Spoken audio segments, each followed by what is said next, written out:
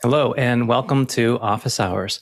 We're a show dedicated to answering your questions about media and virtual production. We have a fine panel assembled to do that. If you'd like to ask us a question, you can find out how to ask a question at officehours.global.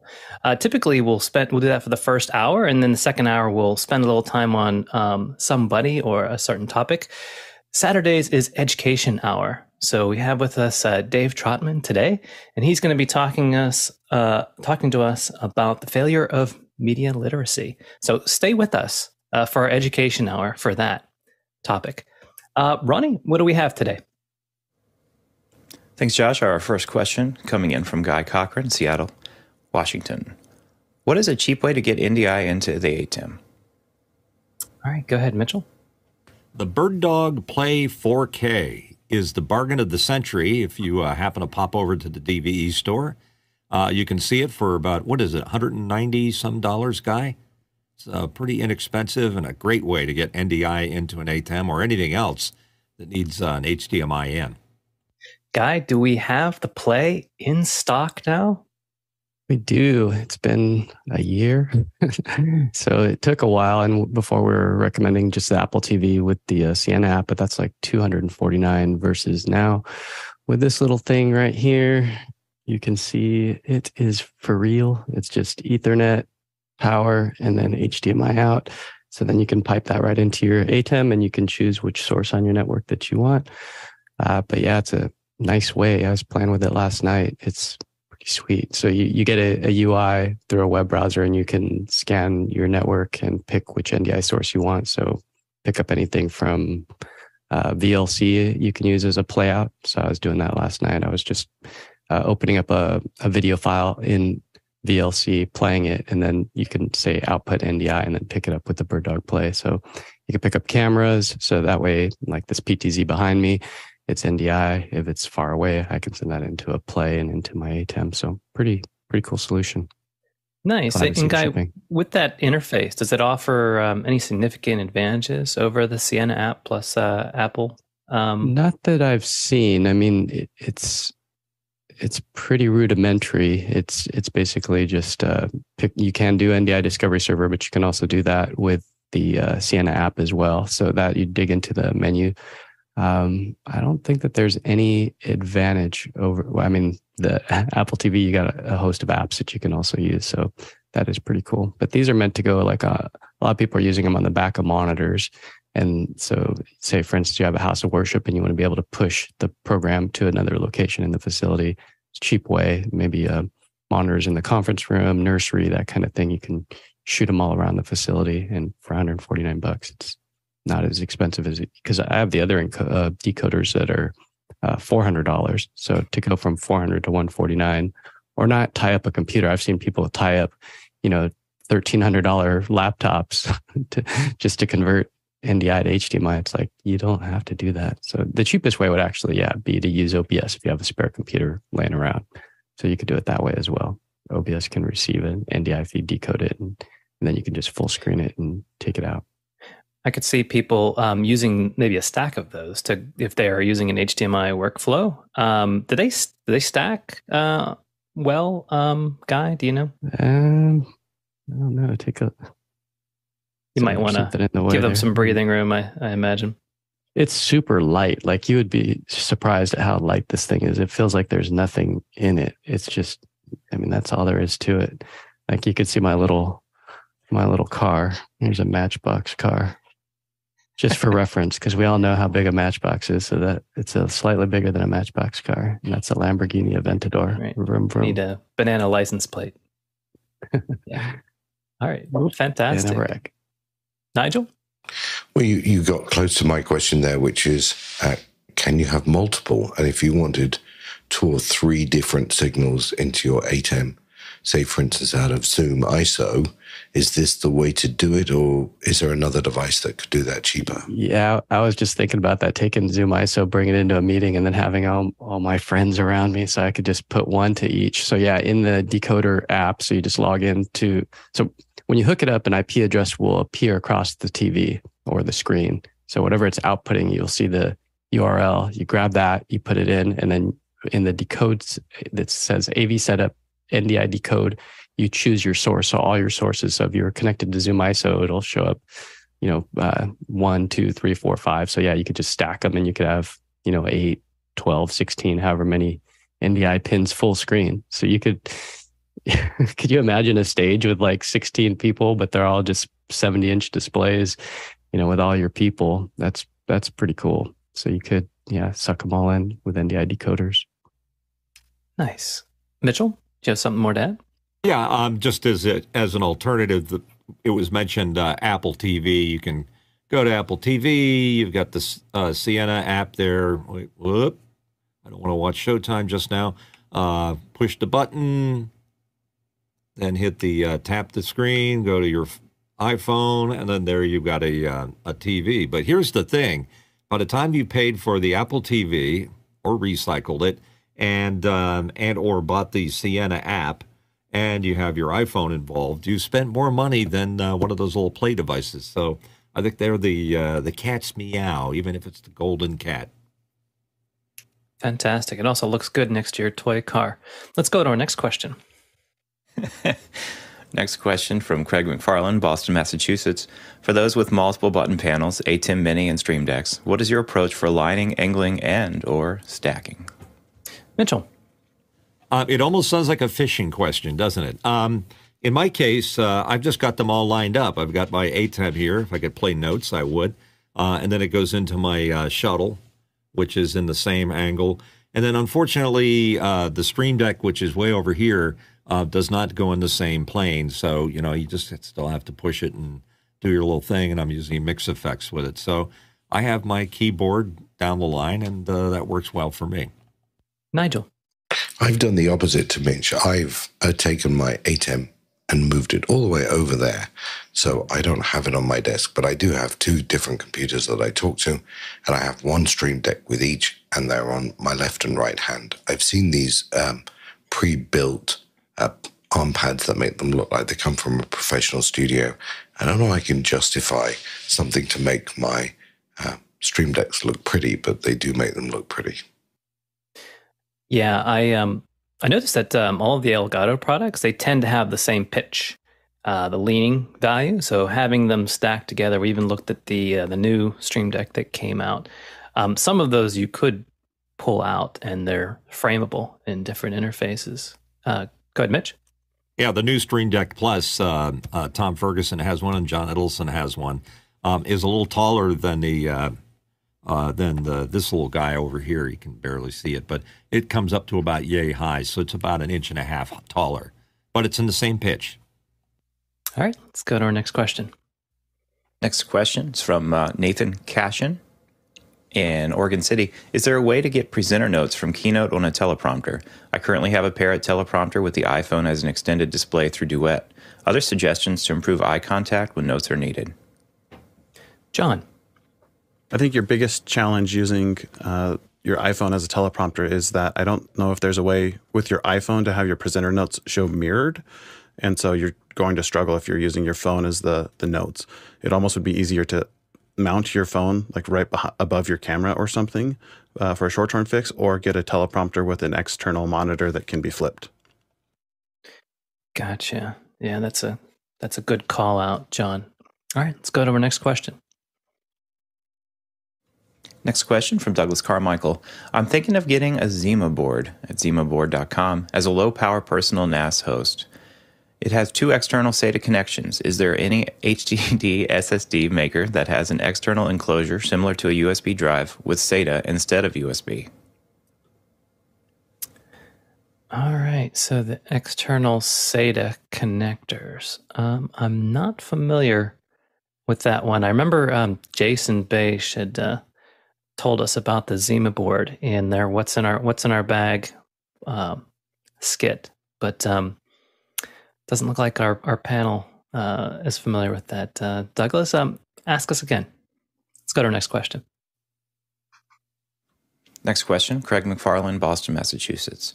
Is there any best or worst time of year cycle for buying AV gear as with other products? And he references a lifehacker.com article about the best time to buy anything during the year. Go ahead, Nigel.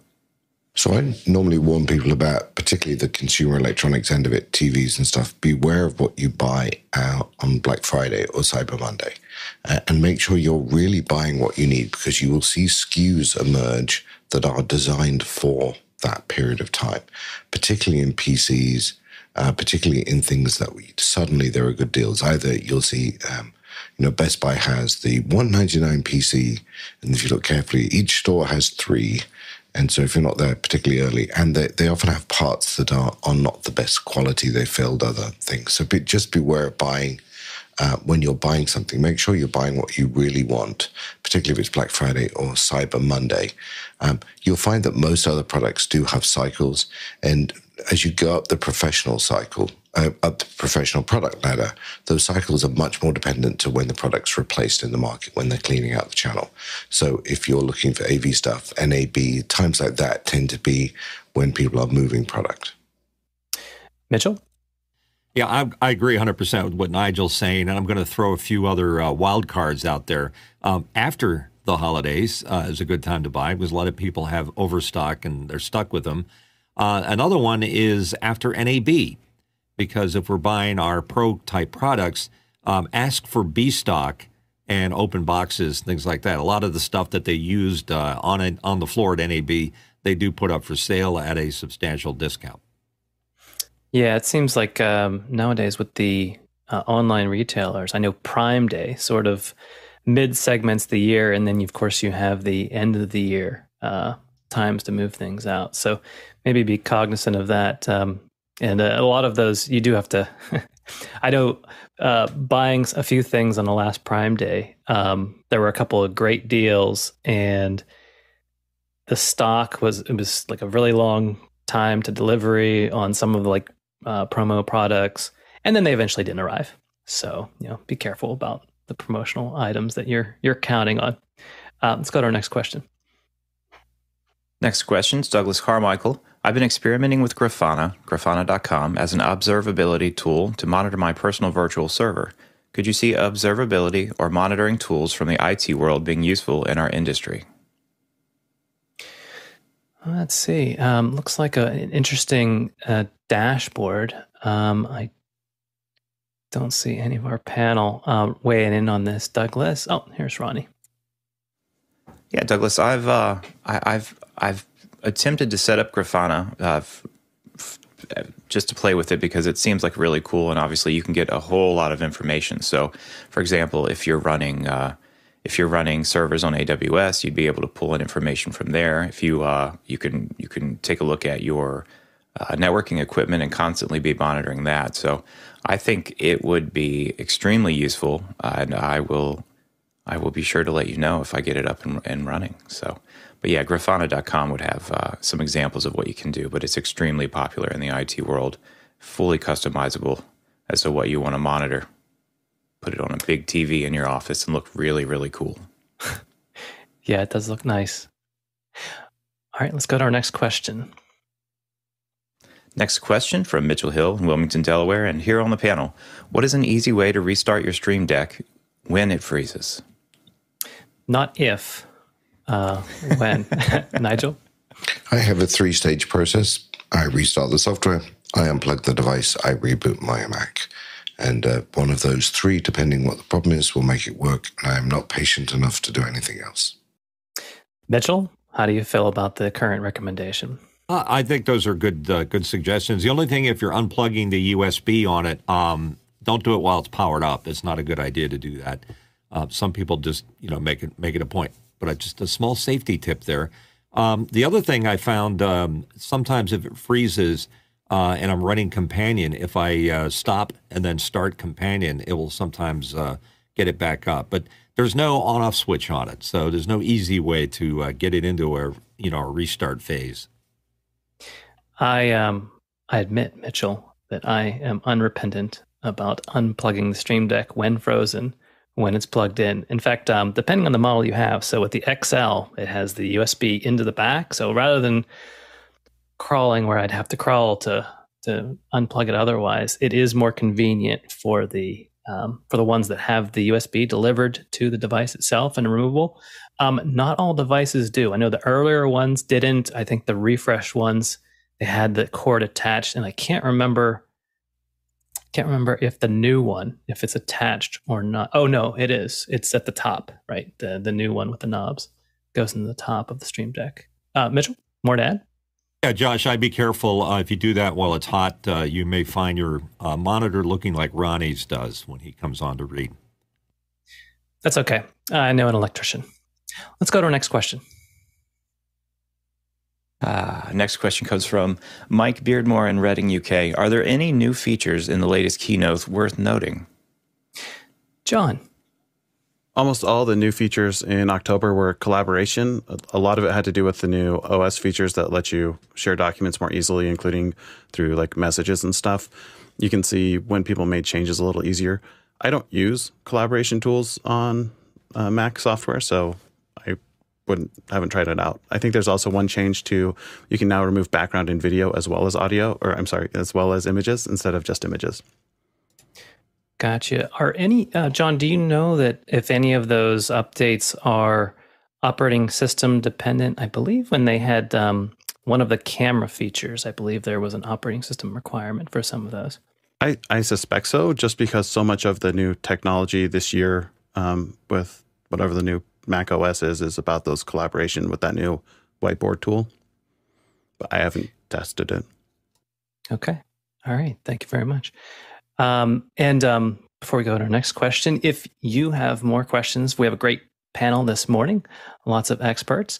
Feel free to drop one in. Otherwise, we'll just dwell a little bit on the questions that we have.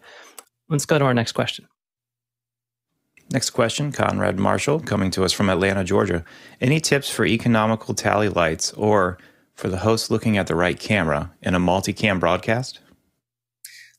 All right, Mark, you want to start us off?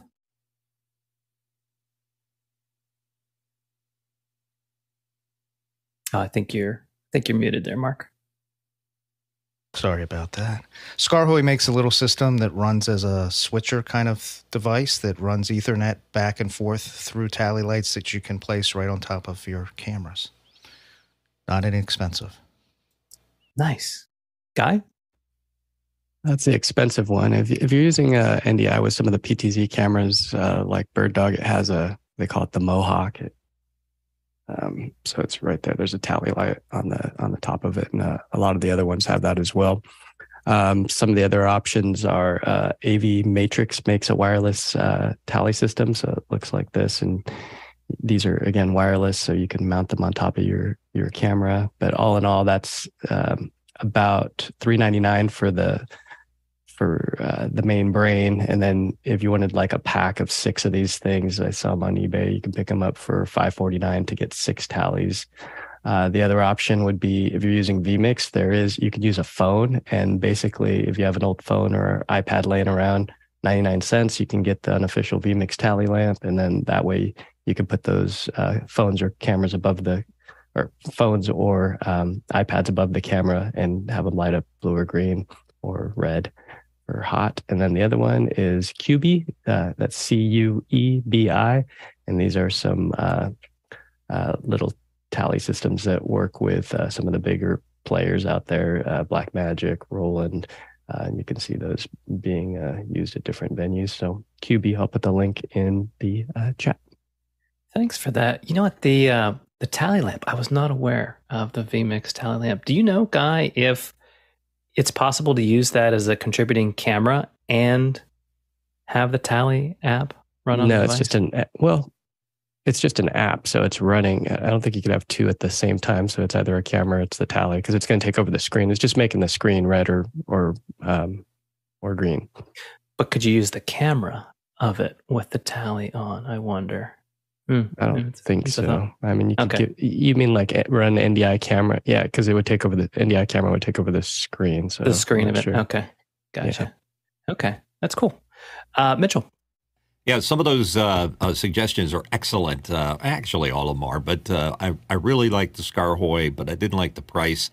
But the larger device that Guy showed, I hope he puts the link to that in event chat, because I thought that was really cool. I think it was the second one you showed, Guy. But there's a lot of different ways to get about having a tally light. And the question is, what's going to trigger it? Your microphone being turned on, Zoom, whatever. And there are a lot of ways you can build your own if you don't mind working with a Raspberry Pi or an Arduino.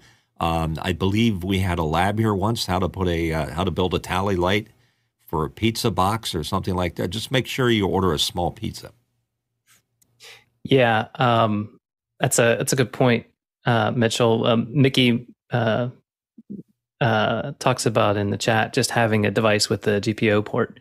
You can make one with power supply, some LEDs, and an Arduino.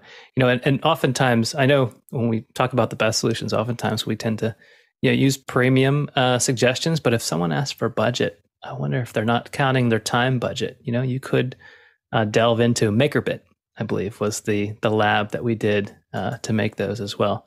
Mitchell, more to add? Yeah, I was going to say you can get you need that contact closure. For example, my 205, not showing it off, folks, just letting you know I have it.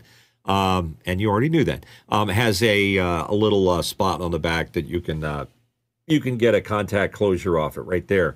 And then you would run it into a device that allows you to switch power or relays. And the one we use in the broadcast industry is made by a company called Henry. They have a thing called a Super Relay. They have a Super Relay 2. And I tried the Super Relay with my on-the-air light there, and it doesn't like reactive loads. In other words, you can't switch a neon transformer with the switch because it's using, I think, like what they call an SCR to switch. It's not a straight-up relay that's switching that. So be careful. If you're trying to switch on-air lights and things like that, you need different ways. And then if you're a broadcaster, when you usually turn your microphone on, and I'll just simulate that, watch over my head. Woo! That's using a super relay. So I've got on-air lights all over the place. Nice. And Bo Cordell mentions in the chat as well that Tally Arbiter running a Raspberry Pi can set up Tally for you. It'll output to a web page. Thanks for that tip, Bo. Let's go to our next question from Bo. Next question from Bo Cordell, Charleston, South Carolina. Continuing the discussion of mini PCs, the Rock 5 Model B, priced between $150 to $200, has an HDMI input. Could this be an inexpensive way to get HDMI feeds to NDI or Zoom? Okay. Thanks, Bo, for being a contributing member today. So, looks good. Rock 5B, 150 to 200. I don't have the specs up on that now. I don't know if our panelists got a chance to check that out. Guy, were you able to pin that one down? Yeah, I'm looking at it right now. It's still on pre-order. It looks like it does indeed have an HDMI input, Linux. So, I mean, if you're a Linux person, this may be an answer to being able to run something like decaffeine, but decaffeine's only 720p. So, this would be for an encode. I'm not sure what the cheapest encoder NDI to HDMI would be. They're still kind of pricey. So it looks cool. I'll have to maybe, I don't know if I'll buy one of these or not. It looks cool though. I'm not sure if anyone has them. So if anyone has put an order on them, let us know if that's a viable alternative to some of the other things. Maybe we'll tell Courtney about it. Let's go to our next question. Well, the next question is looks like it's addressed to Alex about the Gray Matter show and looking for photos of behind the scenes. So, is that something we're able to do, or should we push that back? Well, we'll go ahead and ask the question, and all right.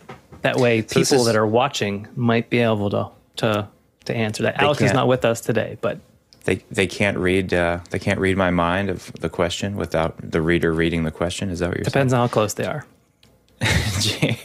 James Babbitt from San Diego, California. Hi, Alex. Great show on Gray Matter with Michael Krasny and apologize on that name, Nipin Mehta.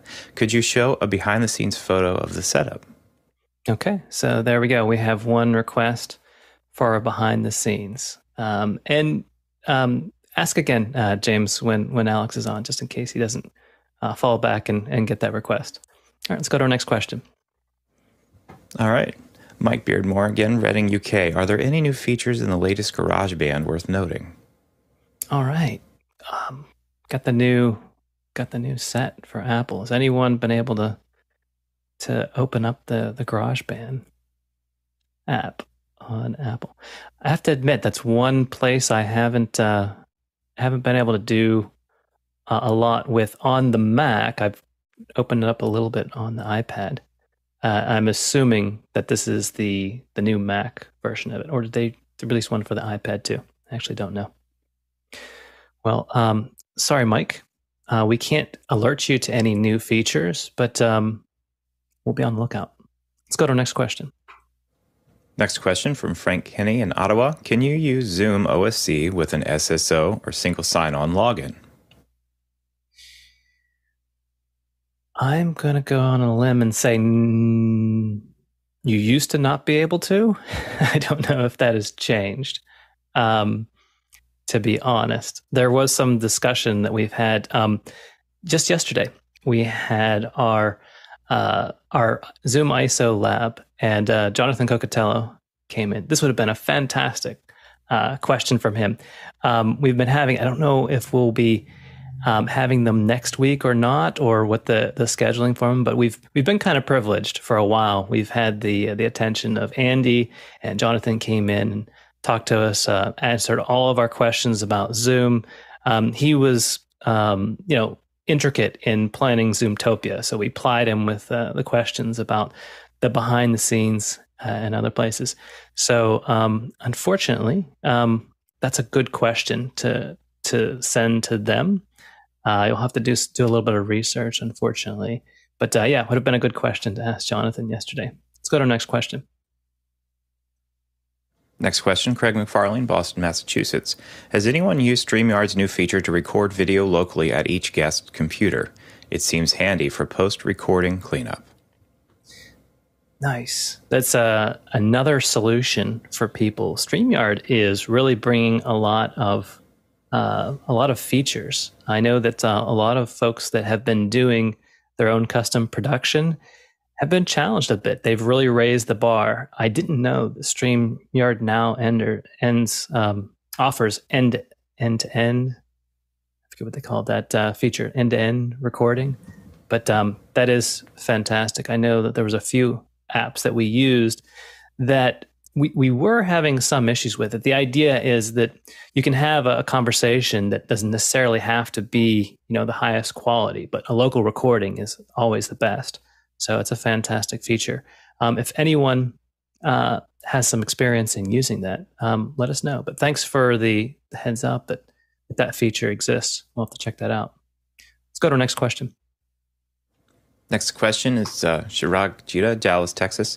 Looking at the Atmos range of products and looking for a multicam recorder, which do you recommend?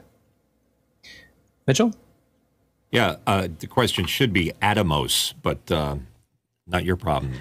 I thought that sounded funny in my head. Yeah, it is Atomos. That's the name of the company. Atomos has a Shogun, and they just updated it. It's amazing what it can do. I don't know what it can't do is probably the best way to explain it. So maybe Guy has more on it, but it's a new iteration of that very popular recorder. Guy? Yeah, I guess it depends on how many channels he's looking for. I was just looking at the specs of the new Shogun 7, $1,299. It does have SDI and HDMI inputs, but it looks like it's only 2-channel from what I can tell on the specs. The one that we've had good success with is actually from another manufacturer. It is the AJ KeyPro Go, which is a 4-channel recorder. This one will allow you to record ProRes, and you can see that there's USB inputs on the front, but this gives you 4 discrete 1080s in a nice format. You can see that there's SDI inputs, HDMI inputs as well. So this is one of the few devices that allow you to do that. I'd say take a look at that, or good old ATEM ISO Extreme will record 4 as well. So that might be an alternative to drop in $4,000 on one of the KeyPro Go's. Nice. I think Mickey arrived the same place in the chat. He mentioned you might want to go with separate recorders. for multi-chat. All right, let's go to our next question. Next question from Chad Lafarge in Colombia. With Black Friday fast approaching, what are the gear deals you think we should have our eyes on? What are you excited to buy? Nigel, have you been shopping? So I've discovered on Black Friday, everything I want to buy is not available for sale. And so that's part of the trick. Again, as we talked about a bit earlier, Black Friday is a great time to buy lower-end consumer electronics products that you don't particularly care about. Yeah, so a cheap TV, cheap technology, you're not going to find the high end. I think Cyber Monday offers some interesting opportunities with software going on sale, and particularly companies we know who will put a piece of software out at a huge discount. If I had a wish list, it would probably be a new 8M ISO, which probably won't be on much discount. It would be things like that. So I tend to keep focused on, do I need a new television somewhere? Is there some piece of consumer electronics or some piece of software that might have a one-time fire sale on? Mitchell. Yeah, Nigel's right. There's a lot of low-hanging fruit around Black Friday. They're more interested in attracting people with low prices. They aren't necessarily the best devices. And you might end up getting something that you don't like just because the price was low. And I don't go to Costco to get my ATEM ISO, so you got to know where you're looking for. John. I myself will be seeing if there's any deals on the new Apple TV 4K, and that's something that I want to upgrade in my living room. Harshit. If anybody is interested in some interfaces, Sweetwater has some pretty interesting deals. The SSL2 Plus is dropped down from $299 to $229, and so if anyone's looking for a clean interface, there you go, Sweetwater. All right. And, we have a few different Discord channels that I'm sure people will be advertising, some of the deals to get for the media professional or for you. Let's go to our next question. Next question is from Talok Lopez Waterman. Does anyone have experience with TC1 from Deity? It's a timecode solution. Do you have any opinions? And he has a link there to Guy's DVE store and the product. Mitchell? I'm sorry, Talok. I do not have experience with it, but I thought I'd chime in here. But I do recall it being showed. I think it was Cinegear or an AB. I think it was Cinegear. We saw the owner of Deity talking it up. And it's nice because up till that time, by the way, we're talking about a timecode slate, like that. And it has timecode built into it. I guess the Denneki, or however you like to pronounce it, Denneki, has been the industry standard for doing slates with timecode on them. But this one looks like it's pretty interesting, as I recall from the interview, and it's cheaper. So there you go. Nice. I think I remember Cinegear. Didn't we stop by the booth and see that one? Yeah, that's what I was talking about. The owner, president. Yeah. Excellent. All right, let's go to our next question. Next question from Nathan Cash in Oregon City. In Felipe's Inside the Show masterclass this week, he mentioned that you can't show multiple cameras simultaneously through an ATEM. Is this correct? What's an alternative to show multiple camera angles through OBS or Ecamm? Right. Go ahead, Guy. I mean, it depends on which ATEM you're talking about. Of course, with the extremes, you got super source, so you can show a couple cameras with super sources. With a normal one, you can do a picture in a picture, so you could have at least a second one. And with a downstream key, I think you might be able to get 3 on screen. But yeah, so that wouldn't be exactly a true statement. It just depends on what you want to see. But you could at least do 2 side by side for sure, or however you want, big, small. You could totally position it wherever you want. Yeah, good point. The strength of the ATEM is a many to one general, but as Guy mentioned, however many outputs you have, you might be able to select those, and using them through OBS, you can select different outputs. You can put as many projection outputs as your computer can support. So do some testing, but it is kind of fantastic. Any one of your scenes can be an output, which you can send to a screen, which oftentimes some folks here are using as an input into ATEMs for processes that OBS is good at pulling down and then putting out onto a different screen. Let's go to our next question. Next question from Nigel Dussault here on our panel, Austin, Texas. If we compare BirdDog Play 4K NDI player and Sienna app on Apple TV into the ATEM, are there video sync or delay problems caused by processing? Go ahead, Nigel. Yeah, so I was listening to the conversation. Guy introduced that BirdDog device, and then Mitch talked about the Sienna piece of software. And, you know, I'm wrestling with trying to decide whether I want to go the SDI way to use Zoom ISO, and whether I'm going to buy, you know, all of that with the DeckLink card and all of that. And it's hard to stare at something less than about $5,000 for doing that physically, because there's so much, for me at least, there's so much change. So I'm sitting here thinking, I have a box of old Apple TVs, assuming they run the Sienna interface, or if I got, you know, 2 or 3 of those BirdDog things, I could sort of simulate a lower end version of that using NDI. And then I thought, okay, wait a minute. The moment I use Apple TVs, am I going to introduce delay? Am I going to introduce sync problems? So what might the issues be with, you know, building the poor man's version of that system rather than going with the SDI approach? Good points. Mitchell? Well, Nigel, as you well know, anything that goes into the ATEM is going to get resunk, as it were, or resynced, if the proper pronunciation.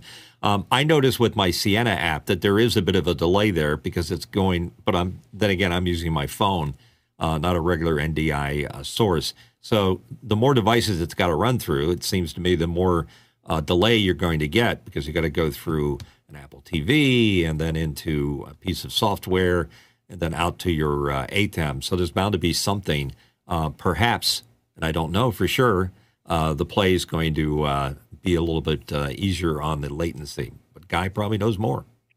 Go, Guy. Yeah, if I would have had just a few more minutes, I could have actually pulled up the Apple TV as well. But this is the BirdDog Play, so you can see the delay that's happening here. So you can see that's the smaller box is the one that is the BirdDog Play, and there's actually a lot of delay. So that's BirdDog. Oh man, this is a lot going on here. Let's see, camera into a BirdDog encoder. Actually, this is going to confuse you guys. Basically, it's camera into an NDI encoder, then onto the network. The BirdDog Play picks it up and then puts it into an ATEM, and then it's going into vMix. This is actually a lot of stuff going on right here. I don't think anybody would do this, but I'll try it, Nigel. I'll try hooking them up side by side, and that way it'll be a fair test. Right now, this is kind of a mess. So how I've got it going in, it's not a fair representation. Fantastic. That's quite almost. We could have just needed to deliberate just a little bit longer for our demo to fall in. I wonder, not all Apple TVs are created equal. I wonder if some of the newer ones with higher processing power might be helpful. Less economical, of course, but I know that what you need for the Apple TV is an Apple TV that's capable of running apps. So any of the 4K version model ones will do that. The third generation HD was the last one that could not run apps. So if you have a version 3, congratulations, but you won't be able to use it for that. So, and I know the latest one that was just released had significant horsepower. So I don't know how much the processing power of that box. So I'm wondering if the Apple TV would be interested to know the different models, if any of them have better performance than the other, or if maybe that's not the limiting factor. Nigel, any thoughts? Yeah, I'm assuming the Apple TV needs to be on Ethernet, not on Wi-Fi. So then the question is, what is the amount of processing going on in the Apple TV and the Sienna app versus the standalone, box? Because sometimes the standalone box can be much, lower amounts of code. They can run much tighter. Whereas will the Apple operating system, however much, add in the overhead? I guess that will come down to the question. Copy that. Yeah, if there was an ASIC that might that might throw it in the favor of the purpose-built device. Mitchell? Yeah, it's enough of the delay with the Apple TV to get feedback from it, that repeating feedback. It goes wow, wow, wow, and it gets louder and louder. Do that again if you want. But I like the idea of an Apple TV because we all have a few of those lying around. And wouldn't that be nice just to be able to buy a piece of software, plug your Apple TV into your ATEM, and you're off and running? But you got to buy the software too, and that's about $99. And Guy? Yeah, so I'll just show you guys behind the scenes what the interface looks like. So here's the web UI. You can see it's got an IP address of 192.168.1.173. I'm logged into it. You can see the CPU usage on a 4K signal. So this is a, what is this? This is a Zcam camera doing 4K HDMI out that goes into another BirdDog encoder. So we're kicking it into 4K. So you can see 3840 by 2160. The CPU usage is at 82%. Network bandwidth, it's hardwired. Both units are hardwired, so the encoder and the decoder.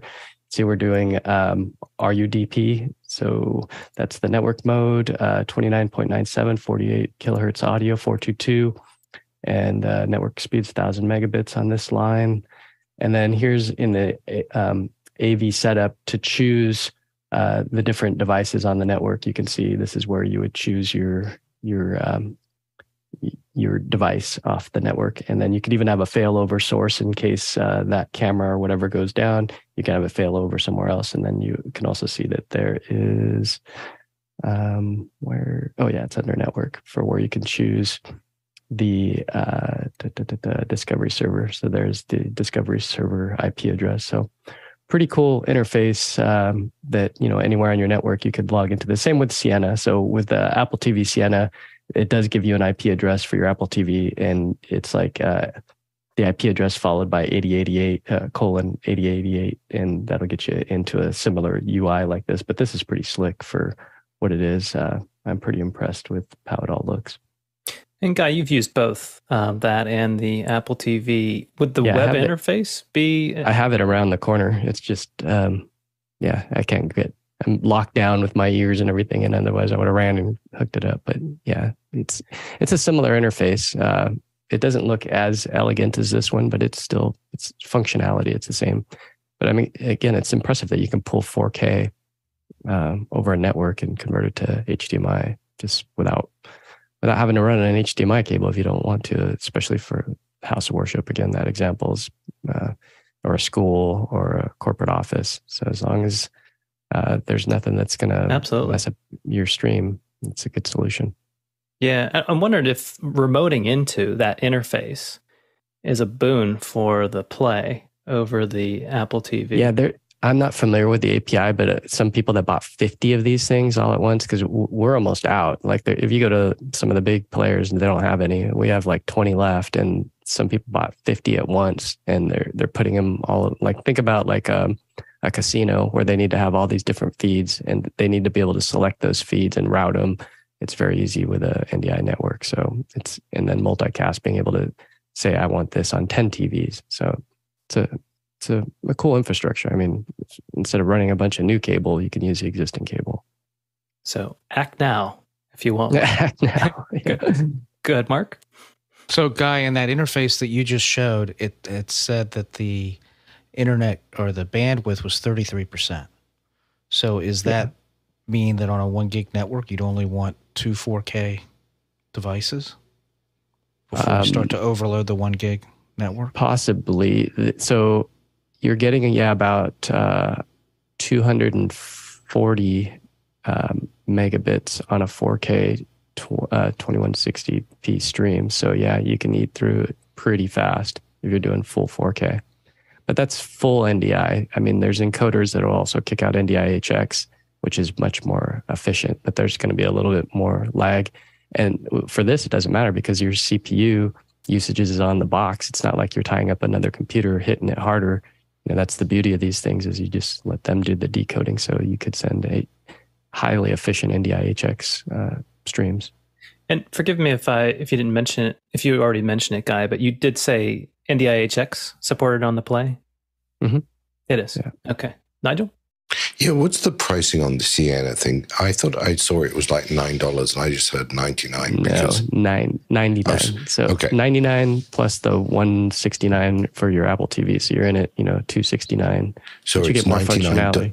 So the Sienna is $99. Yes, but you can install it on as many Apple TVs as you'd like. So that is kind of a boon there, is that you can put it on multiple. You don't have to pay for it every single time. Yeah, same account. You can keep those going. And I want to say, does the Apple TV support NDI-HX? I'm sure if it does. Sure it does. Man, you're making me want to go. Actually, I could probably find it on my network. I'm thinking like that might be a reason. I remember when I looked at it, I had it reserved for a while. I remember seeing the NDI-HX, and I haven't got a chance to play with it. So if anyone knows about the Apple TV and HX, interested. Nigel? No, you answered my question. I'm trying to find if this runs on my iPads because I can't find. I guess I'm going to have to check my Apple TV. Okay. Let's go to Mitchell. Can you route that over the public internet, or do you need a VPN to make that work? It's NDI. So it hooks into your Ethernet port. It's the same stipulations of running NDI. You can run it in with the crowd.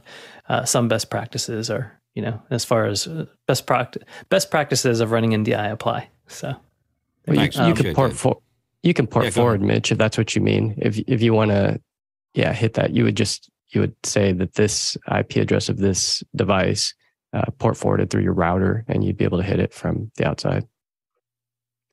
Gotcha. And Ronnie. All right, so I do have the Apple TV behind me here, and so this is the screen here for the Sienna NDI Apple TV app. You can see I do have my phone here, so we'll hit that, hit save, and now there's NDI-HX coming through on the Apple TV, just to demonstrate the delay there. Right, and we're still seeing your. Yeah, you're right. I was just thinking interface. I was just thinking that. I was moving my fingers, and I'm like, wait a sec. I'm the only person who can see this. All right, sorry. That's not fair. The only person who can see this is me. You're welcome, everyone. Okay. So yeah, we'll. There you go. There's the mess. So anyway, this is NDI-HX. You can see the delay there. Pretty quick. It is pretty fast. Yeah, the Apple TV I found to be pretty quick. But yeah, this is NDI-HX to the Sienna app on an Apple TV, and it is not the 4K model. So fantastic. All right, so only better results for larger MDAs, and that is a boon with the Apple TVs as far as scale. One Apple account is all you need to purchase the license for. So just depending on the price of the Apple TVs. Now let's go to our next question. All right. Next question, Douglas Carmichael again. In the OH space, or office hours space, audio control area, there was a BirdDog Flex 4K on the display screens. What is that device, and how would it be used? Yeah, that one's a little pricier. That was the one I looked at that really made the Sienna app look great, because it's about $400, a little over $400, I believe. I believe it's the same functionality, but I don't know if we know specifically what the difference is with the Play. Did we say the Play also does 4K, or is it just HD for the Play? It's 4K. The Flex is an encoder, so you can go in, and then the Play is a decoder. So yeah, the Flex is either an in or it's an out. So an encoder or a decoder. That's so how it's used. It just depends on the workflow. Do you need kick something in or kick something out? Okay, there we go. Let's go to our next question. Next question, Douglas Carmichael again. It was said that subtle communication cues don't as easily translate to a virtual space. For those on the autism spectrum, could you see advantages to virtual/remote working despite its disadvantages? Dave? This is a really interesting question for me, and I kind of feel like, yeah, the virtual has some advantages for people who have difficulty sharing a room with people. A common physical space is useful for corporations in that to get the message across to everybody all at once and have all the emotion attached to why those sales numbers are terrible. And then you have the common appearance. Everybody wears the same thing, and there's no accounting for options. In the business world, you try to conform, but working from home means that you can be more comfortable in clothing that you're happier with. I guess it's a more formal conversation online, and that kind of benefits people who have difficulty following conversations. People with dyslexia trying to read PowerPoint slides, and then they go by too fast in a real meeting. Mm-hmm. And on Zoom, they go by a little slower, but of course, they can also be fuzzier. The option not to have video, if your workplace allows you to log in and just listen, that's always nice, because then you're not distracted by what's going on behind people. And that common workspace, of course, is now individualized for anybody who's on camera. We're all sort of interested in what's going on in the background. So it might be a little harder for someone on the spectrum to pay attention to what a person is saying if the image is too interesting. And the fidgeting can be invisible. A person can be allowed to fidget terribly and not really appear to be distracted or not paying attention. So those are my first impressions of the advantages of a virtual world. John? I agree with Dave. I think it really depends on the individual, and the same individual who might have struggle in the social arena, for example, in a workplace might be seen as distracting or violating social norms, and working virtually, that might really help them. On the other hand, if they're in a virtual meeting, if they can't see the nonverbal cues they would normally look for in a person to interpret the other person's response, they might really struggle. So it depends on the person, and it depends on their manager. Because if I'm in a virtual meeting, one thing I really like to do is send a direct message to someone who's speaking on my team and saying, hey, you're rambling, for example, as long as I know it's not going to show up on their screen if they're sharing their screen. And so I can coach people in a different way that's more immediate virtually. So it really depends on the person and situation. And Nigel? My only add to that is I know the spectrum is very bright, very broad. And I think it's important that people get to learn to be around people on the spectrum and understand them. And if you're locked in your virtual world where that will make you more comfortable as someone with autism, it doesn't necessarily help those that don't have the experience of working with people with autism understand what life is like for them. And I would worry that the person who was remote in a meeting, particularly if it was a hybrid meeting, would become ignored or excluded from the conversation. Because the moment multiple people are gathered in the room, then the conversation will happen between them and not with the person virtually coming in. New wild world out there to all types of different experiences we have nowadays. Let's go to our next question. Next question, Craig McFarland, Boston, Massachusetts. Using in-ear monitors over a workday, do you just pop them in or out, or do you disconnect the cable? Or Angry Audio Disconnector, which he has a link, and I clicked, and it looks really, really, really cool. All right, we'll move through this a little quickly to get to our EDU, but go ahead, Dave. Well, I'm going to probably sound like a pitchman for aftershocks, but after I've started wearing those instead of anything in my ears, I've actually walked away from my work after finishing a day of meetings and forget that I have them on. So that's how comfortable they are and how effective they are for communication.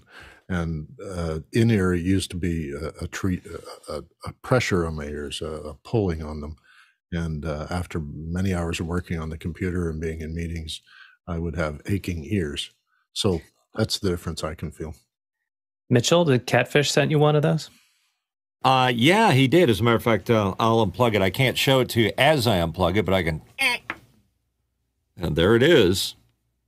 It's just a little magnetic thing that plugs into the other device. The only problem is on my Aeron chair here, the cable inevitably gets wrapped around the arm. And when I stand up, it rips them out of my head. So I'm not a big fan of wearing them all the time. I like headphones. And Nigel?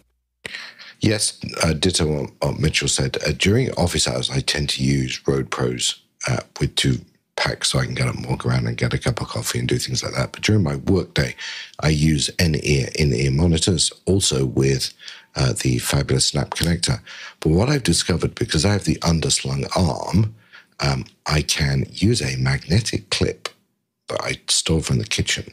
I attach it like that, and it's on the arm, and that way it doesn't get wrapped around my seat so much. Nice hack. Let's go to our next question. I want to go to the kitchen right now and steal one. Douglas Carmichael, the Troubadour, an LA concert venue, charges $15 per channel to record a show. Considering the front of house console has a built-in USB interface, why could they do that? John? They can do that because people are willing to pay for it. Simple market dynamics, right? Supply and demand. Let's go to our last question. Last question. Kevin Graham, Rochester, New York. Has anyone been able to get 3 Insta360 links to work on one multicam session? I know that some of us have too. Has anyone been privileged enough to have a third? And I've not seen the interface, if anyone knows whether it seems to have a placeholder for the other cameras that Alex seemed to indicate that his was. But I don't think any of us have. Oh, Guy might know. Guy, have you? I haven't tried it, but I'm interested in trying it with the beta vMix 26, because the first thing they call out in the beta is Insta360 compatibility for multi-camera. So I'd imagine that they're hot on that, because if you can get these long USB cables, these extension cables that are either fiber, they're not cheap. They can be over $100. But now think about getting these little tiny, $300 cameras in a venue wherever you want. So they can replace with that 1/2-inch chip. I mean, they can replace some of these more expensive traditional cameras, but they just don't have the zoom reach. So I'm really interested in this as well. But I'm almost positive that you'd be able to do it. Alex has done it with 2, just locally on his machine, and they both appear in whatever interface that you're pulling them in. So, but you can see them with discrete numbers in the Insta360 app. You can see the different models and click on them. All right. Thank you for our panel, for being our experts and answering our questions. Thank you for our producers for that first part of our show, providing us with the questions that you want to ask. And thank you for our crew as well. You'll see a list of credits later in the show with those that have been helping out behind the scenes. But the show's not over yet. We're going to transition now to our education hour. And Dave, I believe you're hosting. What do you have for us today? Well, in the 1980s, the idea we could educate our children to be aware of media manipulation through a course called media literacy, if it was added to the education curriculum, and it was a wildly popular idea. But where is it today, and did it miss the mark? So that's what we'll be looking at today in the Education Hour.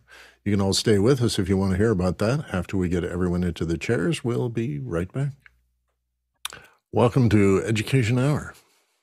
When I was starting out in my career, there was a big noise about media manipulation, subliminal images, violence on TV, and a rising concern around video games.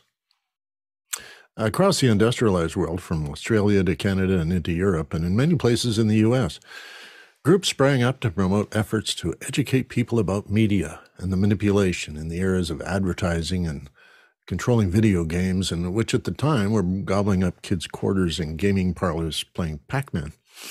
The first efforts tried to focus on influence and the undue access to children's programming carrying commercial messages for toys and snacks, and it was thought children could be protected from this influence if they understood these methods of persuasion. In Canada, a group formed to publish a counterculture magazine called Adbusters, which I have a copy right here. Published it for about 10 years, and it claimed to be a journal of the mental health environment, and its content was meant to shake people out of their apathy toward this manipulation. And it was filled with, provocative images and things to make people realize the manipulation they're going over.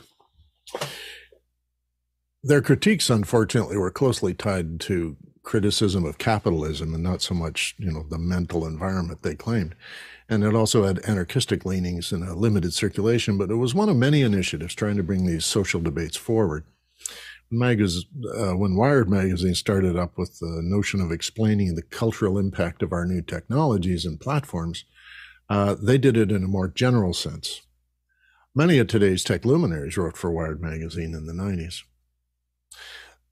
Then there was the San Francisco-based Center for Media Literacy, which was formed to develop resources for educators to incorporate media analysis into their everyday classes. A lot of the early work was around depictions of violence, because that was the popular problem at the time, and that young people were presumably becoming violent from watching violence on television. And of course, that turns out not to be true, but this organization actually operates still today and is still providing teachers and educators with resources and training to continue the media literacy effort. In 1992, definition of media literacy between all these organizations was agreed on, and I can tell you that was quite a debate. It states that media literacy is the ability to access, analyze, evaluate, and create media in different forms. Well, there's many variations on that particular definition, but the newest ones, of course, want to include the word internet somewhere in there. In South Korea, we hear that children are only permitted to play video games for about 2 hours a day, and parents are actually given fines if someone reported that their child was allowed to play video games for longer than those 2 hours. And we've been blaming media for society's ills since there were comic books. The fear is misplaced for sure, but no one can deny how the world changes with the introduction of each new technology. From the way central heating changed clothing design, or transistors and microchips have changed the way we do everything. And now people are staring at their phones for most of the day. So each technology comes with an environment we enter into as a result of our reliance on that particular technology, like microwave ovens. While driving my son and two friends home from a birthday party when they were in primary school, one said they hoped that one day there'd be something like a watch on his wrist, which would contain everything he had to know, and he wouldn't have to go to school. Sounds normal. The other two were mumbling some sort of agreement, but they were pretty silent because they were tired from their party. And I waited through that long silence before I asked them, so how will you know if the information is correct? And that question remains with me, as media literacy training, has it had any effect? And is school the right place for media training? Are we ready to call time out on trying to analyze, evaluate, or create media? Or should there be more of a push to bring critical thinking to the front of the class? So I'm going to open the discussion. I don't see hands up on our question panel yet, so let's go to the first question out there. First question from Tommy Shantz, St. Paul, Minnesota. I'm moving to Keynote from PowerPoint. What are a few tips or resources to take advantage of its strong points? Well, our local expert is John Snyder, so let's see what he has to say about it. I think you'll find that the general principles for communicating effectively are the same no matter which tool you use. And from a media literacy perspective, you should keep that in mind when you're making your slide deck.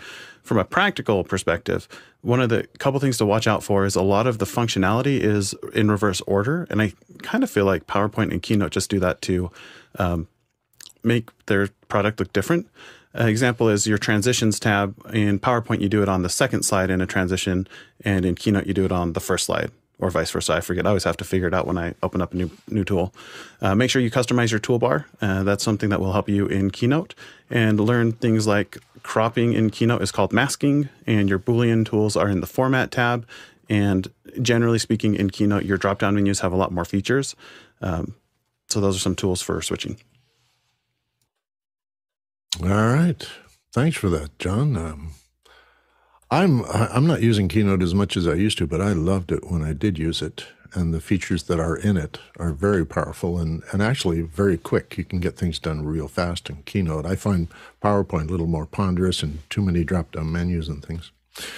Chris Clark has got an opinion here. My thought is about managing your own transition between two systems that are largely similar but importantly different from the user point of view. And my advice is that to think of it as similar to switching from a manual transmission to an automatic transmission, or vice versa, in your driving. The only way to really move toward muscle memory is by using it. So try to jump right in and do a slide deck in Keynote, and you'll run into the ways in which it's different from your habits that you developed as a PowerPoint power user, perhaps. And as you try to manipulate slides or introduce animation or embed video or whatever you might want to do, you'll struggle a bit, but eventually, by doing it and getting the feedback from the software that this isn't going to work, or you're going to have to search around for this function, or it has a different name than it had in PowerPoint, you'll eventually be able to internalize and use it comfortably. All right, thanks for that. We'll take the next question. Next question looks to be from a familiar name here, Dave Troutman, Edmonton. Is the new media literacy focused on dealing with the collecting of personal data and intrusion into our private information? We'll start with John Snyder, and then maybe I'll comment. I'm thinking, I wonder if the future of media will create a class of those who are able to pay to avoid ads and those who are not. And so it'll create two different databases, essentially, where the privileged few don't get tracked and everyone else does. Maybe not, maybe no one will think anything's worth anything, and they'll just be tracked because they're willing to give up their private data for the sake of free stuff. Yeah, I kind of go with that myself, actually. It's a second class, first class kind of distribution there. Tony? Yeah, I would just push back to your initial statements, Dave, in terms of the marketing component of it. I think that's where everything is really sort of pushed, because the idea of getting personal data for the sake of getting personal data is really, really not that exclusive, I think. I think it's more about what can be sold to you. What are the things that you're interested in? How can we market different products to you so that we can continue to put things in place so that you will continue to spend your money? So I think that it's more about that than more so even about the privacy. The privacy is a byproduct of them being able to sell different items to you. Thanks for that. Mark Giuliani. So I think it's interesting because in the analog world, the communication was really one direction. You had a broadcaster, whether it be video or radio sending that message out, but not really knowing what was coming back. And now that it's digital, we, the consumer, don't know all the time what is going back. And that enables all the big companies to really target who they're sending their message to, and it becomes much more involved in metadata and just the capturing of all of these statistics. Thanks. There are two things about this, I guess. We used to consider some of our information quite public. You had a phone book and your number was in it, and your address and your name. And if you paid a special fee, of course, you could have your number not listed. And that's the same two-class system, as it were, if you're willing to pay not to be in the phone book. But we all accepted that advertising and marketing agencies could put things in our mailboxes, and that would be all right, and we would choose whether or not to respond. But I think in talking to young people myself about their use of their phones or their tablets or even their laptops, they're not concerned about it. And I go back to when I was beginning in my career, I wasn't concerned that somebody could look up my phone number and give me a call and try and sell me something, or put something in my mailbox to appeal to me. It wasn't bothersome. But now the intrusion is actually hidden, and you don't know that somebody's collecting information and then parking things in your field of view without you even being aware that that mechanism's operating. And the side that connects to media literacy is whether or not an effort to try and educate people about, how to protect your personal information, how to be safe on the internet, how not to be doxxed, how fearsome we should be or how confident we should be on the internet, and whether there are safe places in order to do two-way communication. Some people actually have made their living presenting to students and to faculty how to tell young people about being safe on the internet. The intrusion into private information, I think, is still emerging, and I'm not sure it's a media literacy concern, but teaching people the mechanism of how that is stored, what it's for, and how vast it is. I think one of the things a lot of my family don't realize is they're okay with giving their information to Facebook, but they forgot that there's 100 other companies using that information. And they sometimes come to me and say, why am I getting these things about something or other? And I'm having to do a little media literacy about how, well, when you signed up for this and then you told them about you're doing that, they connected the dots, and now they're trying to sell you tickets to this show that's coming to town because you showed an interest in some relatively similar thing. John, you want to come back? Yeah, Dave, you said something about we used to talk about how to keep kids safe on the internet. And I think we all interpret that as a society basically as don't talk to strangers because they'll try to kidnap you in real life. Mm-hmm. I'm wondering if safety on the internet today should mean something different than fearing for someone's physical safety. Absolutely, yes. And that is a big concern, especially in marginal communities, being trivialized or attacked or interrupted with messages that are quite terrible is a big problem. And in terms of showing people that there are ways to protect yourself or ways to make sure that this doesn't have an impact on you, are the new educators' obligations. And I think even, schools aren't always, this is traditionally true, schools aren't always up to date with what's going on in society. And they're busy developing curriculum for years before they can use it in the schools properly and have everyone trained up. So we may be just a little behind the curve, and that maybe when the new teachers emerge from college, they'll have those skills. They'll understand how platforms operate and how data is gathered and reconverted into profiles. And then they'll be able to speak knowledgeably to students younger than them going up with, phones in their hands. All right, let's move to the next question. Next question is Nathan Cash in Oregon City. Have you experimented with alternative aspect ratios for online presentations? For example, Felipe on Inside the Show uses 4:5 ratio slides that he shows next to him. Perhaps 9:16 slides made for stories? I'll start with John Snyder. I would argue that Felipe still uses 9:16. He just puts his camera next to the slides. So his aspect ratio is still 9:16. I don't typically change the aspect ratio because even though I have the ability to do things like a super source, I'm often making slide decks that other people also need to be using. And so they will be presenting it in a way that they can. And so I make sure that they can use it. Yeah, I'll just add to that in that when I'm presenting slides, I make sure I'm making them for the projector or playback system that I'm going to encounter. So sometimes I'm asked to lecture at a university and I'm going to put a VGA signal into some projector. I don't know how old it's going to be. And so I have two versions usually. If I know the thing can handle high definition or widescreen, then I switch to that presentation. But I have a clone of it, which is a smaller format. And that accommodates a less powerful, maybe older projector environment, which is not going to be able to do the widescreen. I didn't see what Felipe did, so I can't comment.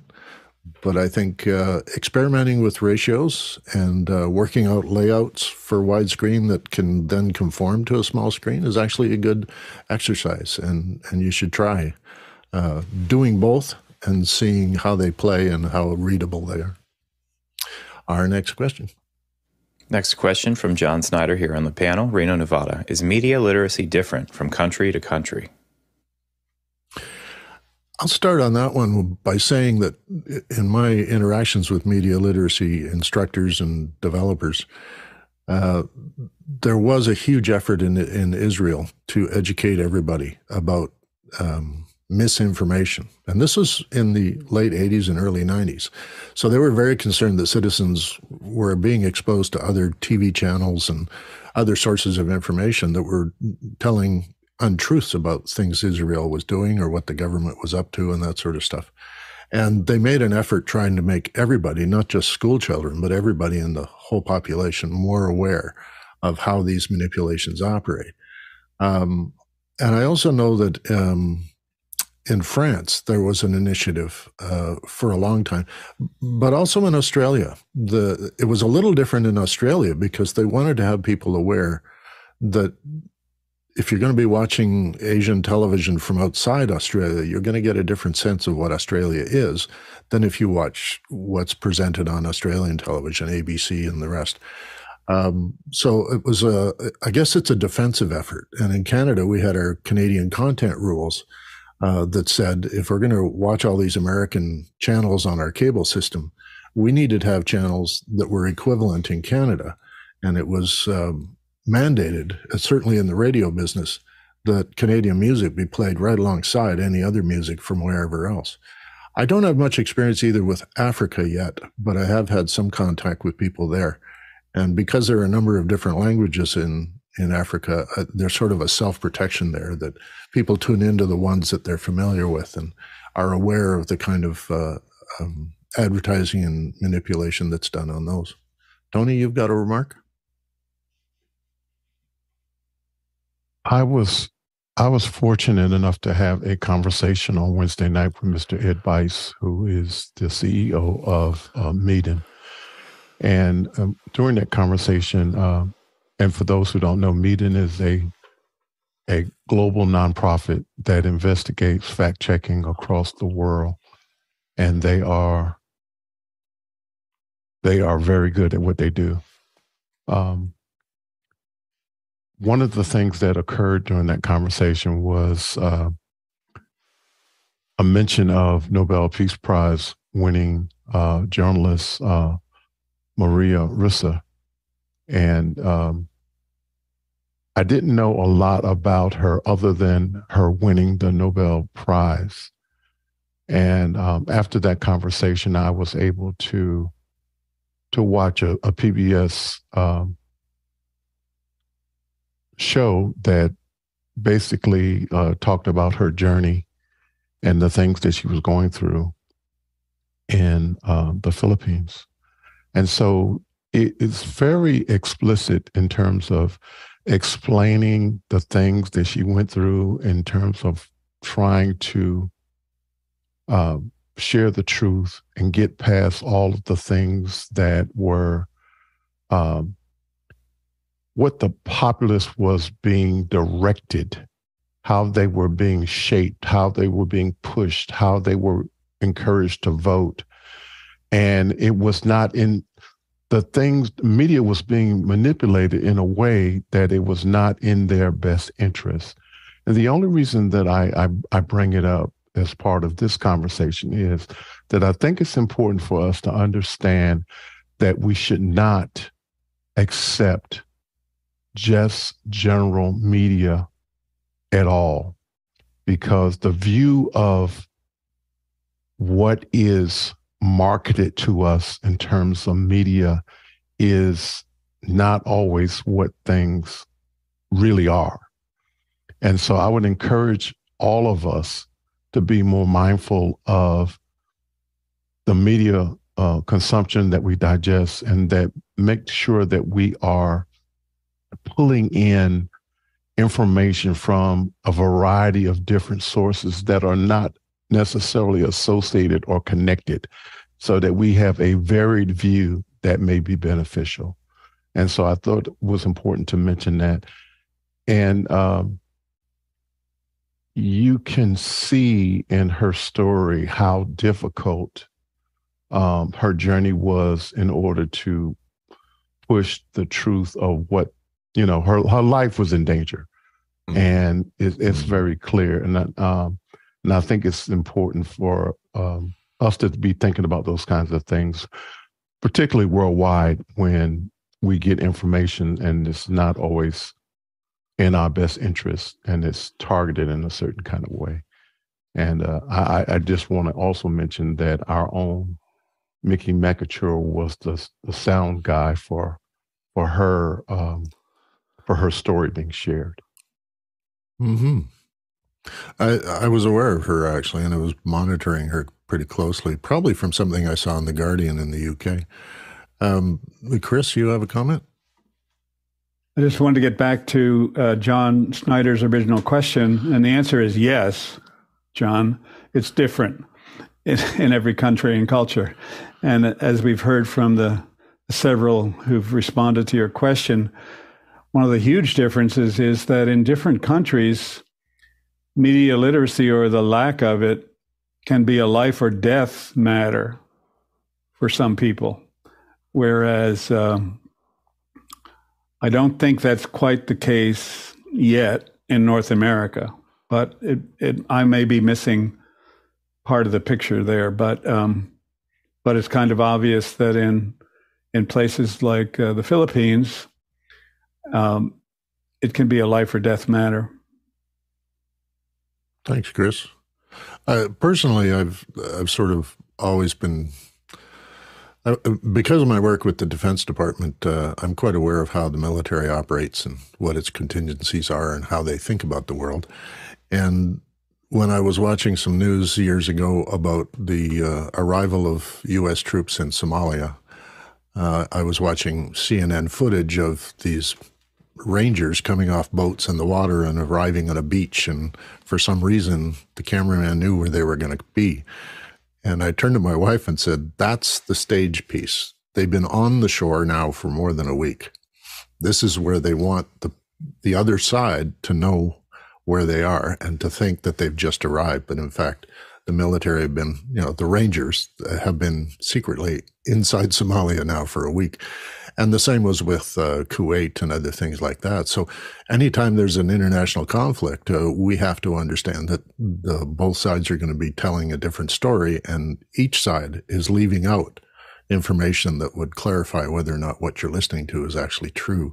There's an image or a control of the narrative, which is now, since Vietnam, essential to the success or failure of conflict. That they manage the message as much as they manage their troops on the field. And a consideration for how the public is going to perceive this is a big deal.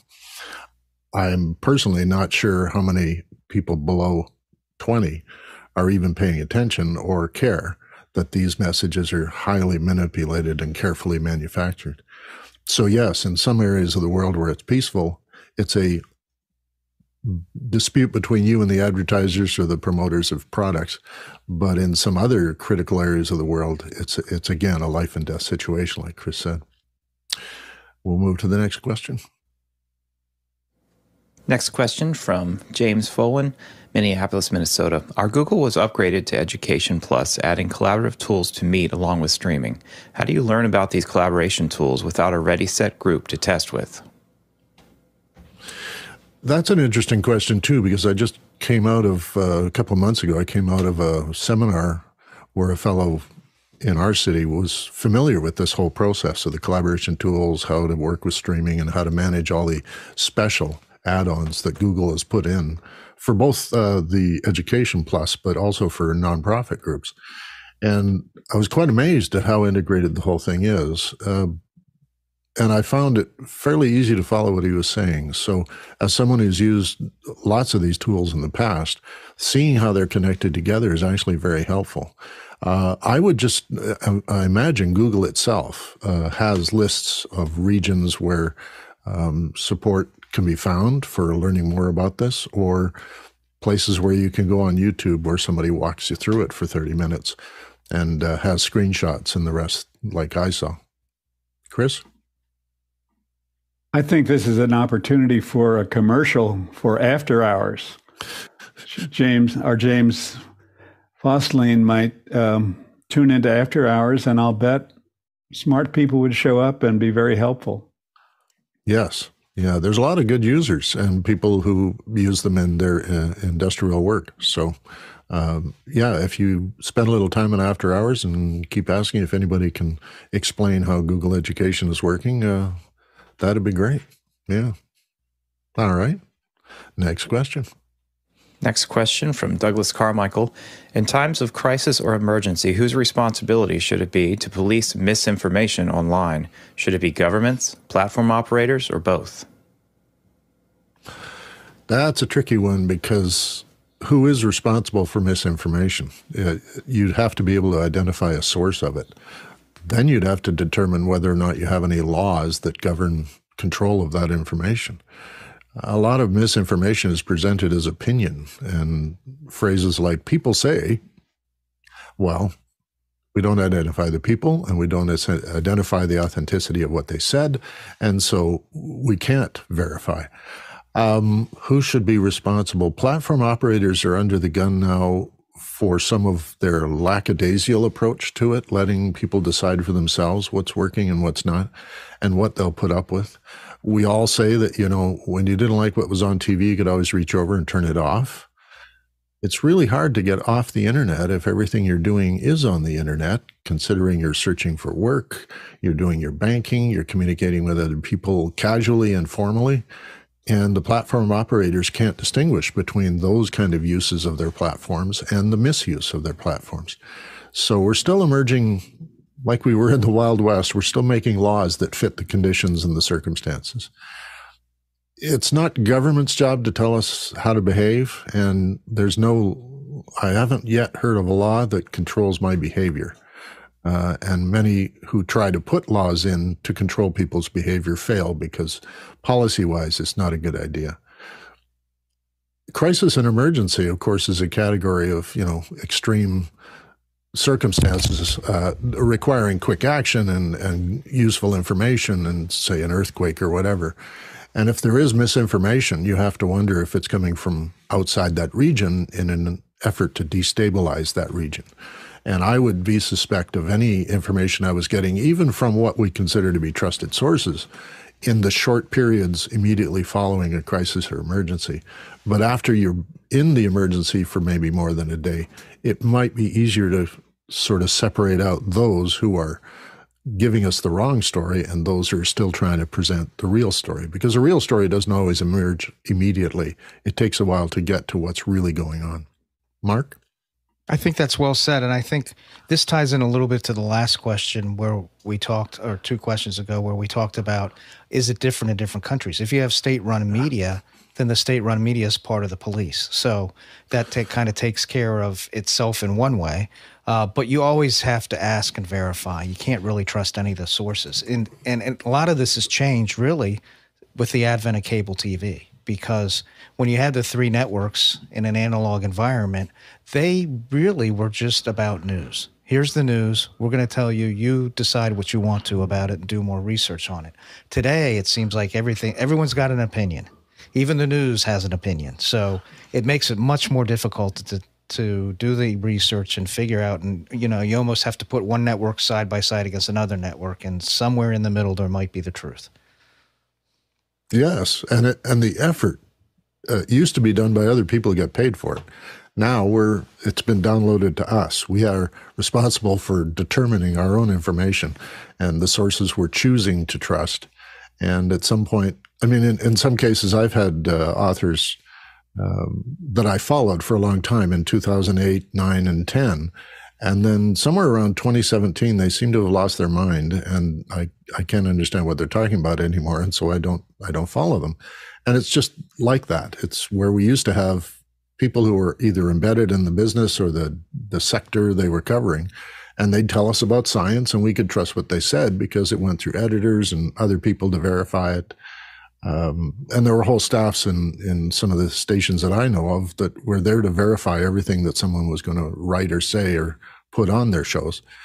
Now it's a free-for-all because I could today tell you things that aren't true, and you'd have to come back to me to say, where'd you get that from and all the rest, and I might not even have an access point for you to be able to get in touch with me. So, Chris, you've got a point on this? Well, the previous speakers have said so much that's right and helpful. one other thought is that, in a sense, media literacy is helping all of us manage what used, as Dave just said, manage what used to be managed farther up the line by television networks and radio networks, for example. So media literacy is a kind of self-help program in a way. It helps me be sort of affirmatively skeptical, if that's not a complete contradiction, and also sort out the difference between information that I actually need to act on compared with information that I'm curious about or morbidly curious about, or I want to know what the latest is on the disaster off Fukushima in Japan. Well, I don't have any stake in the conditions on the ground in Japan personally.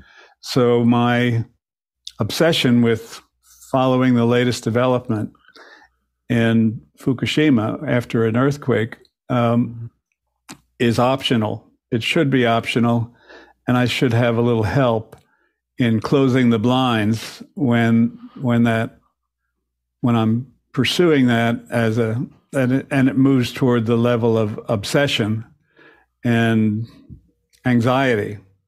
So it's a self-care process where, for some great majority, perhaps, of news, quote unquote,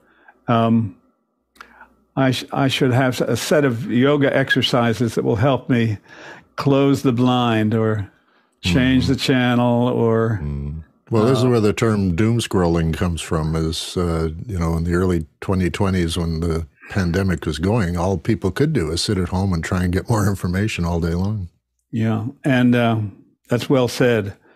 And I think we need an antidote to doom scrolling, a way of managing that compulsion that has become somewhat habitual, as you point out, in the last 2 years especially. So that's what I'm looking for as a component of media literacy, is constructive self-management. Thank you. Mark? So it's interesting what you said, Dave, about the layers and layers we used to have that the news would have to go through before it came out, before any kind of information. And that's a disintermediation that Leo is always talking about. Yeah. Right. And part of the challenge here for the media companies is that there's so many more platforms now, and the advertisers have so many more places to put their advertising, that the traditional media, their budgets are just getting, shredded. Clobbered. Because there's less and less advertising dollars coming in, which means you're getting layers and layers kind of moved out. And so it's more and more important for people to just listen, but question. Where is this coming from, and what is the meaning of it? Because you've got to compete now with just all these different layers of information. Not to be too historical, but when there were just the 3 channels, I used to notice that on the weekend news, it was pretty thin news usually on a weekend. And so they would let the newcomers, or the what do they call them? I lose the word now, but they're people who are just entering into journalism. Interns, thank you very much. And they would take over writing some of the stories for the weekend. And you could tell that it was done by an amateur, because they never bothered to investigate that deeply or draw on interview sources and all the rest. And I used to sort of smile and say, well, they're learning how to do it. And it is the weekend, so maybe nothing is happening. But now, with, as you say, with 24-hour news, the sense of urgency and the sense of alarm that is having to be invoked in all these channels and all these sources, including the digital sources and some of the blogs, people are just saying it's an outrage, or it's got to be dealt with right now, or whatever. And we're not getting the deep information as to why and how and who. We're just getting told that this is important and I think you should be yelling about it. There's a protest sign I have, I think, on my computer here about, I don't know what we're all yelling about is the protest sign, but I'm here. So let's move to the next question. Sure. The next question is from Chad Lafargue in Columbia, Missouri. Are there tools available to identify bias in various sources? How about tools to facilitate enforcing our right to be forgotten? John Snyder? I remember seeing, it was like 1 to 2 years ago, there was a website that I think it was some university research group put together, and what it would allow you to do. And so if anyone knows what it is, please put it in the chat because I want to find it again.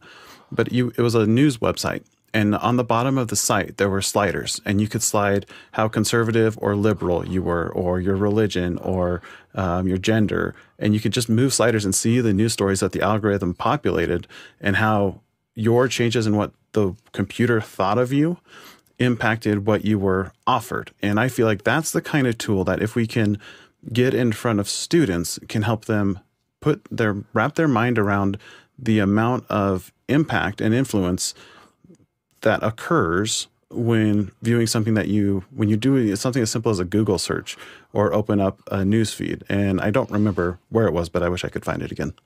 Yeah, that would be nice to know about. I have a news feed where I'm going to block on the name of it, but where it actually tells you where the balance is in each of the stories from their different sources. So they'll have a story headline and then 8 or 9 sources, including Al Jazeera and all the rest. And then when you bring up that, it tells you whether it's leaning left or right in its larger interpretation. I don't know where they're getting the data from, and maybe I should inquire to the person who developed the app just where it is they're getting their stuff from.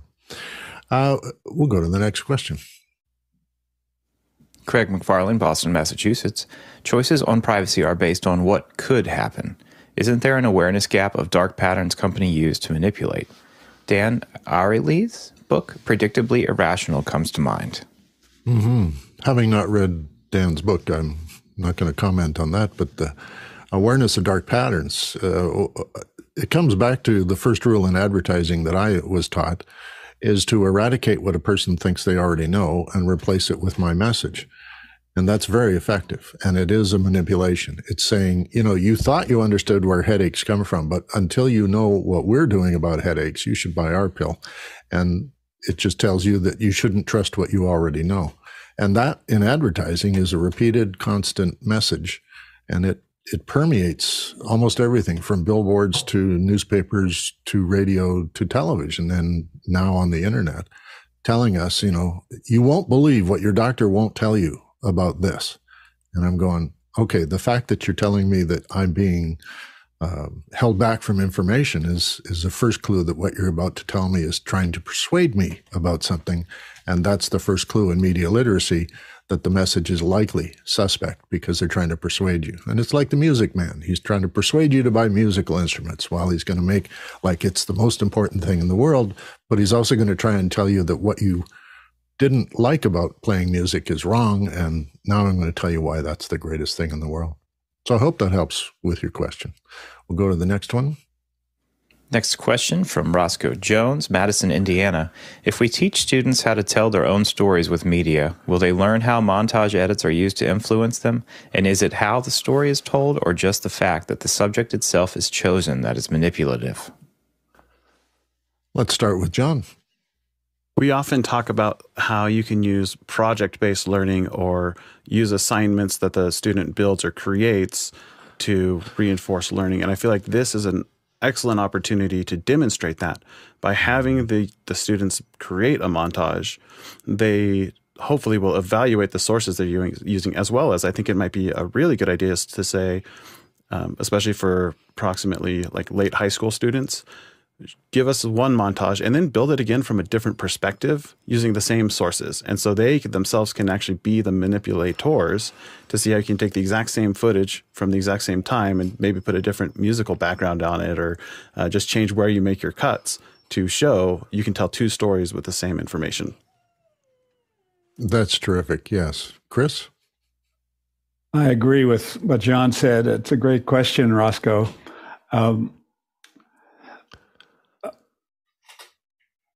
When I hear the words media literacy, I think about reading, of course, reading and writing. And often we neglect the writing part of reading and writing in schooling. And in a sense, telling your own story with media is a lot more like writing than being receptive, reading, just interpreting information that comes to you through media and then deciding whether it's credible or not, or whether it's worthy of action or not, or changing your mind or not. So I completely agree with Roscoe's idea that seeing the back end of media in a more sophisticated way by actually trying to make representations of ideas or news that can appear to be persuasive and yet different from reality. And your earlier example, Dave, of film of troops landing on the beach in Somalia are, realistic portrayals of something that happened, but not necessarily in the sequence or in the order that's being represented as. And meant to distract you, yes. Exactly. So I think absolutely Roscoe's on target with a way to understand media and what it's capable of representing persuasively is to actually engage students, probably even younger than high school, as Alex's experience with his long-term Pixel Core project indicated. Those were younger students, and it was surprising to him what they were capable of once they understood, once they had a chance to play with projects and actually make things that they could experimentally try out on their peers and find, well, yeah, some things you can mislead people, even people who know you well, know what you're up to. So I'm reminded of a project in an elementary school. Grade 3 students were all given Polaroid cameras for a day, and their assignment was to just represent what it's like to be at school. And they spent a good long time running around the school taking pictures. But when you saw all the pictures they took, it was a completely different school from what you and I would see.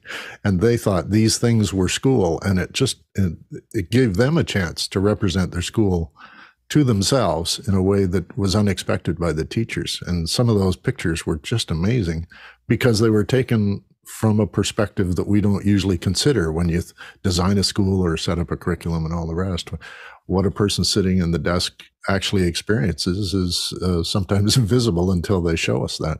Tony? I guess I need to start out by saying, because I'm an old guy, I have this perspective.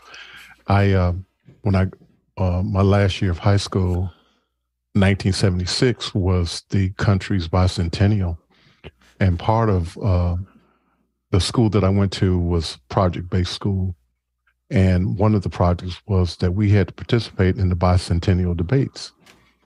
And one of the things that we were required to do was, this was a statewide competition. And so there was documentation that we had to study. And we had to be prepared to be either pro or con. And we would never know which one we would be until the actual debate. So we had to prepare and study and get all of the information for both sides. And what I would say in terms of young people telling their stories, I think that is the way in which you get a holistic view of being able to tell a story, where you have the opportunity to get both sides and then make a decision based on having the information from both sides to move forward. And I think that informs your story. But if you're only getting one side, you never have the complete story. To go back to Roscoe and his question about whether, learning to do montage edits and that actually helps you see what other people are using media for, I think that's a really important thing, because for me, there's some evidence that without media literacy training, many young people today actually understand how they're being manipulated. And they often demonstrate this in their YouTube videos or TikTok or other areas that they're digitalized. where they're playful with it. They know what the joke is. They know what people are trying to persuade them of, and then they flip it. They turn it into something that's entertaining. So for me, there's some hope and evidence that people who've been born into the world where the internet is normal, that platforms are ubiquitous, and they've adapted and adjust their messages and their own interpretation of real life to entertain us on YouTube. So I like that. We'll move on to the next question. Next question from Julian Maynold, Dortmund, Germany. I always tell my students that they need to be comfortable to share everything that is on their devices. Otherwise, it shouldn't be on it. What are better and more practical ways to protect them from data abuse? We'll start with Chris. I just have one short contribution, which is don't take your cell phone to bed. That's a good suggestion. Yes, keep it out of the bedroom. Nobody's going to pick it up and use it. Practical ways to protect them from data abuse. Well, I was told very early, actually, when I was first forced to work with a computer at a job, don't put anything on there you wouldn't want to defend in a courtroom. And that served me really well in terms of proofreading my emails and keeping things short and not keeping stuff on my machine that is not safe for work or any of those things. And when I became a supervisor of other people who work with graphics and animation and all the rest, I would pass that on to them, that if the corporation was ever sued for anything, they'd be looking at everything that's on the machines and seeing if it can bring down our reputation and enhance their claims. So, for protecting yourself from data abuse is to assume that everything you put on the internet can be used against you. That's about as simple as I can put it. If I put a jokey picture of myself posing strangely with someone I've never met, somebody can put somebody else's face in there. Somebody else can make it look like I'm in a different place than I would normally go. We see this quite a lot now with the fear of faking videos. What do they call those? Anyway, the videos that put somebody else's face on a performance. Deepfakes. Thank you very much, Harshid. This deepfake thing is actually now, again, engendering distrust in all the messages we're getting. And the lack of trust in our messages seems to be just cascading. It started with a little bit, and now it's more, and now we're at the point where we can't actually trust that which we're seeing. Now, if it's live, like a football game or whatever, it's unlikely somebody's manipulating the outcome or the score.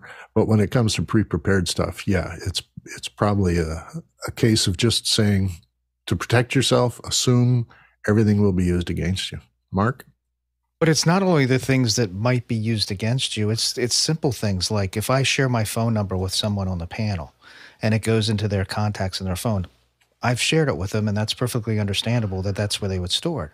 But if that person then downloads an app, unbeknownst to them, that app is going in and stealing all those contacts and then using them to send out emails, how do you protect against that? And that's, you just really have to make sure you trust the apps that you're downloading, because there's no real way to gauge it other than that, and hope that what's on the Apple Store or whatever other store you're getting your products from, that they're just not being misused or misrepresented.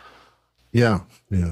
Big point there, because we have, again, been downloaded to investigate our own safety standards with anything that comes across our desk as the latest, greatest new thing. Yeah. Next question. Next question is from David Brady, New York, New York. Is the history of the medium still relevant in today's media landscape?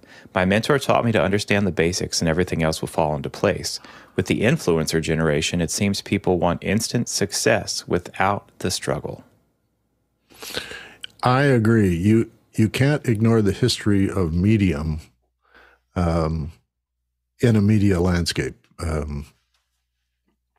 When I'm teaching media literacy to anybody or presenting to teachers or parents who are concerned about their kids playing too many video games, I tell them, that you immerse yourselves in a lot of different things. Would you be concerned if your child was riding a motocross bike for 8 hours a day? And they'd say, no, he's outdoors, he's doing fun things. And then you think, well, if he's obsessed with motocross, how would you know? And sometimes what comes out of playing video games is actually kind of positive. So, yeah, the influencer generation want instant success, but I think that's sort of a brain thing right now for seeking an audience, because you can't have real relationships in real life as much as we had opportunities before. So the environment for social interaction has shrunk, and the sense of community has been broken up by other factors such as materialism and individualism and all the rest. And the media landscape is sort of broken up at the same time. And so the basics are becoming invisible, and influencers are feeling like, if I don't have my audience, I'm not relevant, which is the same flawed logic as if I don't have a job, I'm not relevant. Or if I'm not included in society, then I'm not relevant. So yeah, that's a good one. Next question. Next question, Douglas Carmichael. Do you think that teaching media production skills as part of the curriculum will make students more media literate in their own lives? I guess for me, it's the start. It's where you start, is you show them you can do this too, and then it empowers them. John? It can. It will not happen by itself without effort. And what I mean by that is you can just as easily teach someone how to flick switches when told without them actually evaluating or incorporating that into their larger knowledge set. And how I would do that is I would make sure to include things like reflection as well as application when I was designing my curriculum, to ensure that we're thinking beyond just the task and into the why, as well as how does this apply elsewhere. Mm-hmm. Okay, next question. Next question from Brody Hefner in New York City. Do any of the countries devoting extensive resources to media literacy education report data evaluating the effectiveness of their programs? Personally, I know that Australia does. They have a whole institute in Wollongong University, I believe, who study whether or not media literacy education is working. There's also a site called No Significant Difference, which actually dates back to the 60s. All the research has been done, and this is official research by real researchers in many institutions, looking at whether teaching through media was effective.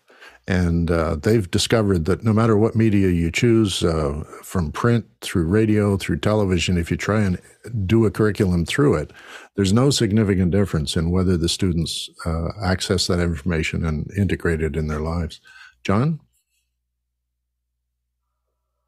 Measuring learning outcomes is notoriously difficult, and it leads to all sorts of terrible programs as well.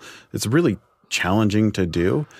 There's a great book on this. Specifically, there's a chapter on education and how metrics have impacted education in a book called The Tyranny of Metrics. I'll put it in the chat. Thanks. And our last question. Rounding it out here, Douglas Carmichael. The EU Digital Services Act will require platform operators to address and remove disinformation on their platforms. Do you think this runs the risk of legitimately dissenting voices being ensnared in the disinformation net? That is the balance they're trying to strike, is can you upload this to the people who are the platform operators and make them responsible for it?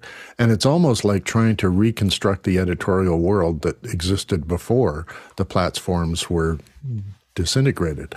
So I'm of the belief that it may be a mistake to try and push that back, because then the resistance might be futile. Mark? Well, who is to judge what the disinformation is? And this is why debate and conversation and communication are so important, to keep to dig down into a topic and find out what truth is. And John? Yeah, I couldn't have said it better than Mark. If you think of a specific example, one media outlet might say fallen Jedi murders hundreds, and another might say revolutionary hero frees Jedi Academy from oppressors when you're watching episode 3. So just depends. Okay. I want to thank all the producers who contributed today. You made the discussion quite interesting, and I'm really pleased that you all took an interest in it. You make the show, and I hope you come back next Saturday and talk to us again. Thanks also to the crew in the background. Without them, none of this operates, and they do yeoman service for us, and they're all volunteers. So we want to thank them personally and collectively. That's it for Education Hour today. Thanks for watching. We'll see you next week.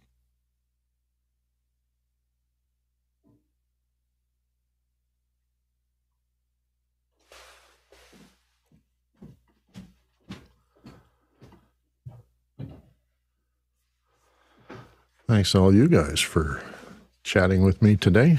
It was fun. Good show. Nice Good job, Ronnie. Good job reading the questions. Yeah. Oh, thank you for thank you, Ronnie.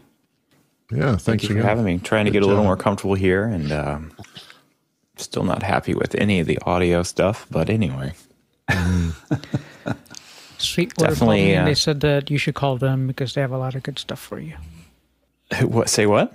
Sweetwater called me just in the middle, so they told me to tell you to call them because they got a lot of good stuff for you. Now I'm starting to think that you're an influencer for your audio interface there. Me? No. Yeah. Ronnie's media literacy is showing. There you go. I'm loving this mute slide though. If I